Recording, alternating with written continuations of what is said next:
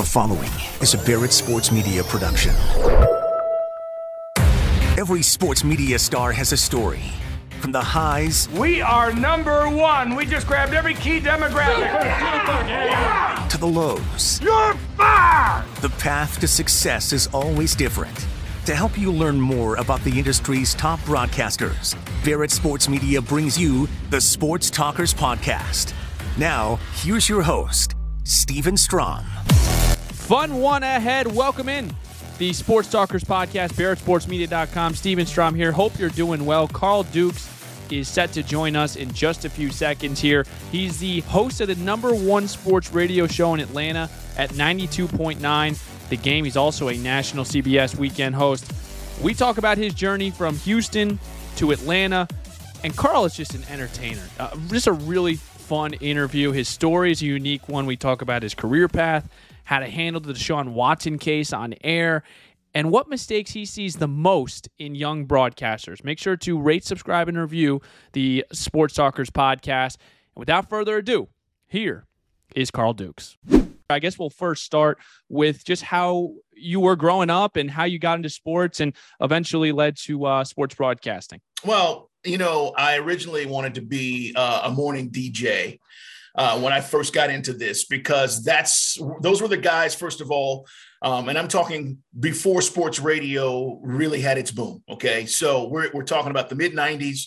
There were a few sports radio stations around the country, but for the most part, sports was done on AM stations, and it was done on AM news stations. So I happened to work at a news station in San Antonio, WAI and KTSA at the time. Those were the two competing news stations.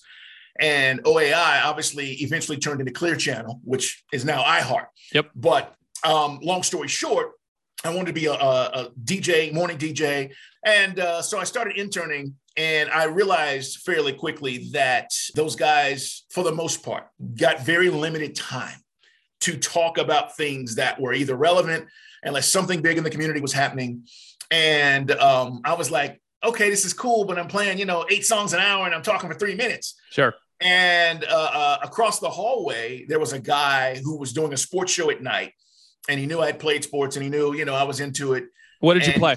Football, played football, and, played all sports in high school. And it was one of those things where I didn't see a future in sports talk because I didn't know it existed. And a guy's name was Joe, and he said, hey, man, come over and let's talk about the Cowboys, because I was in Texas at the time. And this is when, again, mid-90s, it's Emmett, it's Troy. They're huge. And I said, yeah, sure. And I went over, and the show was on, I think at that time, the show came on, I think it's 6 o'clock in the evening. Maybe it was 7 to 9, something like that. It was 2 hours. And so I came on with him. I did that show with him, and I left, and it was an epiphany that this is what I need to be doing. This is cool. I get to talk about things that I want to talk about. How am I going to do this? And that was really the first time that I thought about sports radio. So hold on. So you were interning as a DJ or whatever, maybe at a music station, and Correct. You talked to the sports director, or whoever it was at a station, and he just brought you on air, and you guys did a show together with no experience doing sports radio. Okay. Yes. And so to put this in context, I tell people this all the time in our business, and this is for not everybody's going to get a chance to do this, but I've done almost every job in the building. And the reason is because the mentor, the guy that really kind of showed me the way, told me I really need to figure out what I want to do and what I would enjoy. A lot of people feel like they're going to be great on air. They don't necessarily like it, or they're not good at it. You just don't know what your passion is going to be. And so for me, I got a chance to do promotions. I got a chance to do the marketing stuff with the marketing team. I did sales. I also, as I interned, I was trying to learn about all the things that I needed to learn about. And so in that process, one of the things that I did was I became a producer. And at one point, I was the executive producer for all of the political talk shows on our AM station. And how old were you at this point? I am, because I had my first talk show when I was 22. So I'm probably 19, maybe at this point, 19 or 20. An executive producer. Wow. Yeah. Well, at 17, that was the first time that I figured I wanted to do this because I had been a DJ since I was like 13 years old. The story goes, I told my mom and dad I wanted 2 turntables and a mixer for Christmas. And they kind of laughed and went, what the hell is 2 turntables and a mixer? So they had no idea. But ultimately, I became a DJ and did that through high school. And then I did, as a young, teenager, I was 17, 18 years old, I was DJing clubs. And then I actually had one of my coaches, we did a thing, I think it was my senior year, maybe going into my senior year, where I spoke to our class. And I spoke about dreaming and being and desire to be great. And after this speech that I gave, and it really wasn't, I didn't think twice about it. It was just kind of something I did. One of my coaches came up to me. His name was Coach Sullivan, and he's still in contact with me. And he said, son, you need to be talking to people. You need to be in the communications field. And I was kind of like, what are you talking about? And that was also kind of a message, I think, that kind of, pushed me in that direction. But back to the story. So I became an executive producer for all the political talk shows. I told you they were AM stations. Yep. So back then you have to think about Rush Limbaugh, all the political talk is taking off. Okay. The irony to that is I'm African-American, all the hosts are white, all the other producers were white. Yep. It was one of those things that I was completely in an element that I was unfamiliar with, but it helped me immensely to learn how to prepare for shows, how to get guests, how to appreciate going after stuff to create shows, and how to put shows together. So I'm calling, from the mayor to senators to Congress folks, getting people on these shows and witnessing these talk show hosts and how they do it. And you're taking tidbits, right? You're taking little things. So I'm across the hall doing that. The guy that I ended up doing the show with that I told you about, Joe is his name. He was the guy that was doing the sports show. And so he was the guy that said, hey, Carl, why don't you come over, man? And let's talk some Cowboys, just on a whim, not really knowing that I could do it, but he knew what I did on a daily basis. So that producing part of it really helped me. And I always tell people, Stephen, I wouldn't change anything about my career. People always say, oh, I wish I would have done this. I wish I would have done that. Every little step of my career has allowed me to appreciate everything that I've gotten up to this point. Yep. And when people say, well, how do you do this or how do you do that? I'm not necessarily surprised because I've been prepared for the moments and the opportunities that have been presented. So that's how that kind of played out. Yes. Come on over. We did the show. And that's when I knew. And versatility, right? That's what I took away from that. Marketing, all these different things, producing. It prepares you for that moment. Maybe at the time you're like, what am I doing? Or what is this really going to help me? But it really does when you're trying to sell ads and you're working with different partnerships. I mean, it has completely molded you. My next question is, where do you get this energy from? How is it this high all the time? Is it always this high? Who do you credit for that? No, listen, it is. First of all, I have just a great outlook on things. Every day when I get up, there's a plan, there's a mission. So my thing has always been like, if I'm here, I'm going to make the best of it, no matter where it was. And I also feel like energy, and this is not necessarily a religious thing, but maybe a spiritual thing. I think energy in the universe is real. Like when I meet people, right, the energy you give off and vice versa tells you a lot about that individual. And so I think when people are listening, they want that.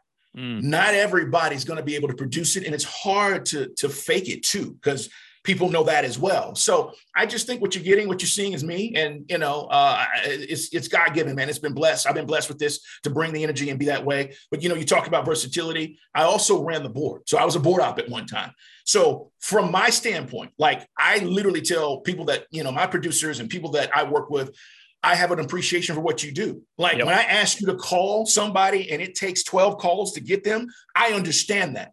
And when we get them on, I'm going to congratulate you. We're going to pump you up. I'm going to buy you dinner because I know the effort it takes. So I don't take that for granted, where some hosts are like, oh, you can't get this guy on. What's blinking wrong with you? And they kill their people that they work with. And I've just never been that guy. And the people that usually do that weren't in the shoes of a producer or whatever it may be. And I think that's why it's helped. All right. So you have this successful situation in Houston. You're killing it.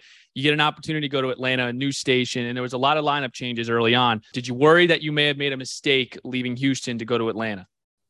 Anytime, Stephen, you leave a market where you have equity, it's hard.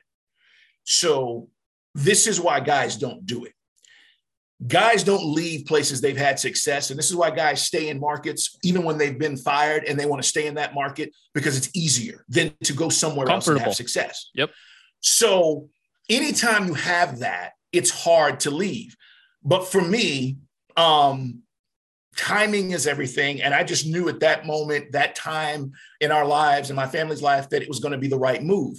There were also signs. And again, take it for what you want. My wife and I are in Vegas, right? We're at a bar.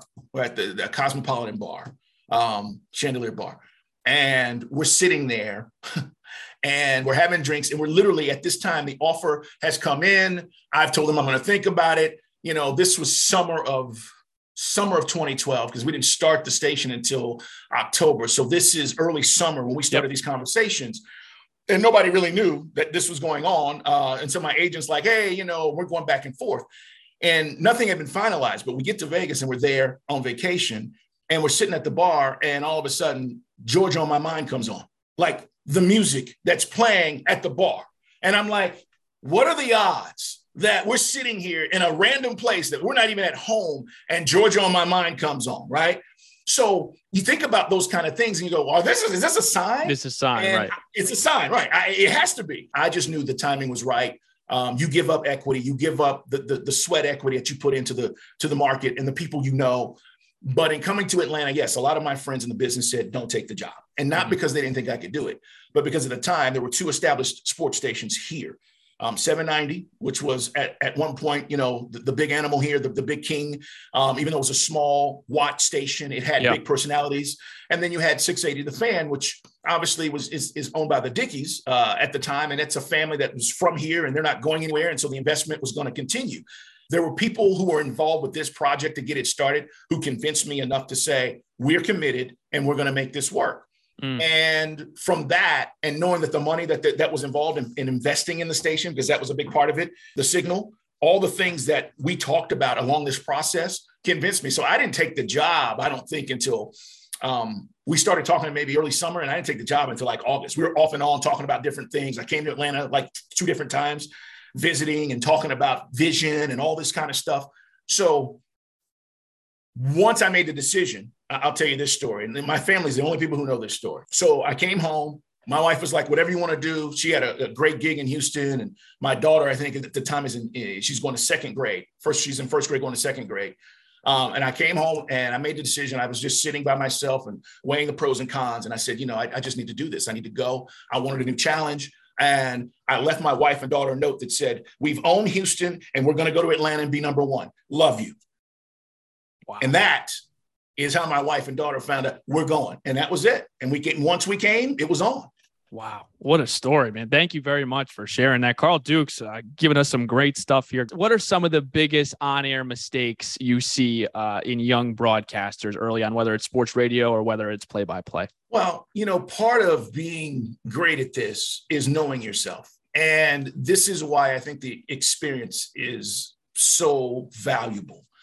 I think I see a lot of times young guys, especially trying to do or emulate other guys or styles, when in essence, it's not them. And, you know, I always say you take a little bit from everybody. You said that early on. You take tidbits. You take tidbits. Yep. You have to, because you go, I really like that.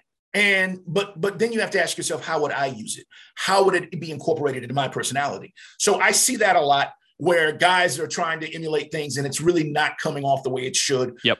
And that gets back to experience. This day and age with where we're at, Stephen, a lot of people just want it now, right? I always scream, I have a phrase, I want it now, because that's how we are in society. I want my TikTok right now. I want my Insta right now. Yep. I want my job right now. And I want this. And the reality, I want to be on air right now. Exactly. And the reality is it's a process. It's a process. And if you're going to be great at it, sometimes you have to go through that process of learning who you are, and it helps you come out. It helps you be a better broadcaster. It helps you be a better play-by-play guy. So play-by-play, listen, I just think that is a skill that is developed over time, and you have to do games. Reps. You can't just say, I'm going to be a play-by-play guy. And you hear that in people that are trying to do it, and you just hear their inexperience, and you hear how the transitions are. And what are some of the things you hear that you could tell they're young? Correct. Well, that one of the things is just the transition and how they view and see the game, right? I mean, it's one of those things that you have to become a student of the game as well. I think the best broadcasters, specifically play-by-play guys, not just color guys, they become students of the game and they understand it in a way that it becomes a lot easier for them to just explain it, to have that come across to the listener or the viewer. And I think that takes time. So, you know, that's why you don't see guys who are 20 years old being Joe Buck. You know, there's a reason Joe Buck's Joe Buck. So there's a process. And I think that's the point that I would get across to people who say, hey, we're all going to make mistakes. There's a process that you go through when you're doing play-by-play. I think the biggest thing is, the hardest thing is how you prep for these games and how you prepare, and then your delivery, how you're going to get this across, that it comes comfortable for people to say, man, I like that. You don't want to impede the game, right? You don't want to get in the way. You just want to be a conduit for the game, right? I'm just leading you and letting you watch this play out. Or if I'm on the radio, I'm describing it in such a way that you're there with me. You could close your eyes. We just lost Vin Scully. And, I told a story on my national show on CBS about meeting Vin. But the beauty of Vin Scully was what you saw is what you got. Right. And it translated not just to TV, but to radio. And then when you met him, he was the same guy. And that was what the beauty was of him. The Deshaun Watson stuff, the delicacy of talking about that. This is a question I got a couple of times. Is this something that you take a lot of time on before getting on air? Kind of walk us through the delicacy of talking about the Deshaun Watson case on a national and any platform. First and foremost, we don't rush to judgment. We as in me. I learned way back when. Do you remember the Duke lacrosse case? Do you remember the Duke lacrosse? Yep. Okay. And everybody said, oh my God, these guys, they're guilty. And people lost their minds and it became a big deal. There have been many situations in sports where we've all gone, oh my God, can't believe it. He's done. And he's not. Or he didn't do what we thought he did. Or it wasn't as serious as we thought it was. So that's the first thing. The second thing is you have to be fair.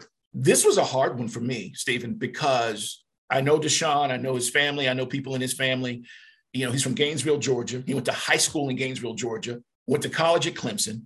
And I remember tweeting when Houston drafted him, I said, H-Town, you got a good one, which they did. They had a good quarterback. What we didn't know is what was going to happen in his private life. So the reason why it was tough, because you have to be fair. As much as I want to say this is not the young man that I know or that I met, I have to be fair in saying, as I always do, I wasn't there. I wasn't in the moment. I wasn't in those massage rooms with him. So I can't speak to what he said or what he did do or what he did.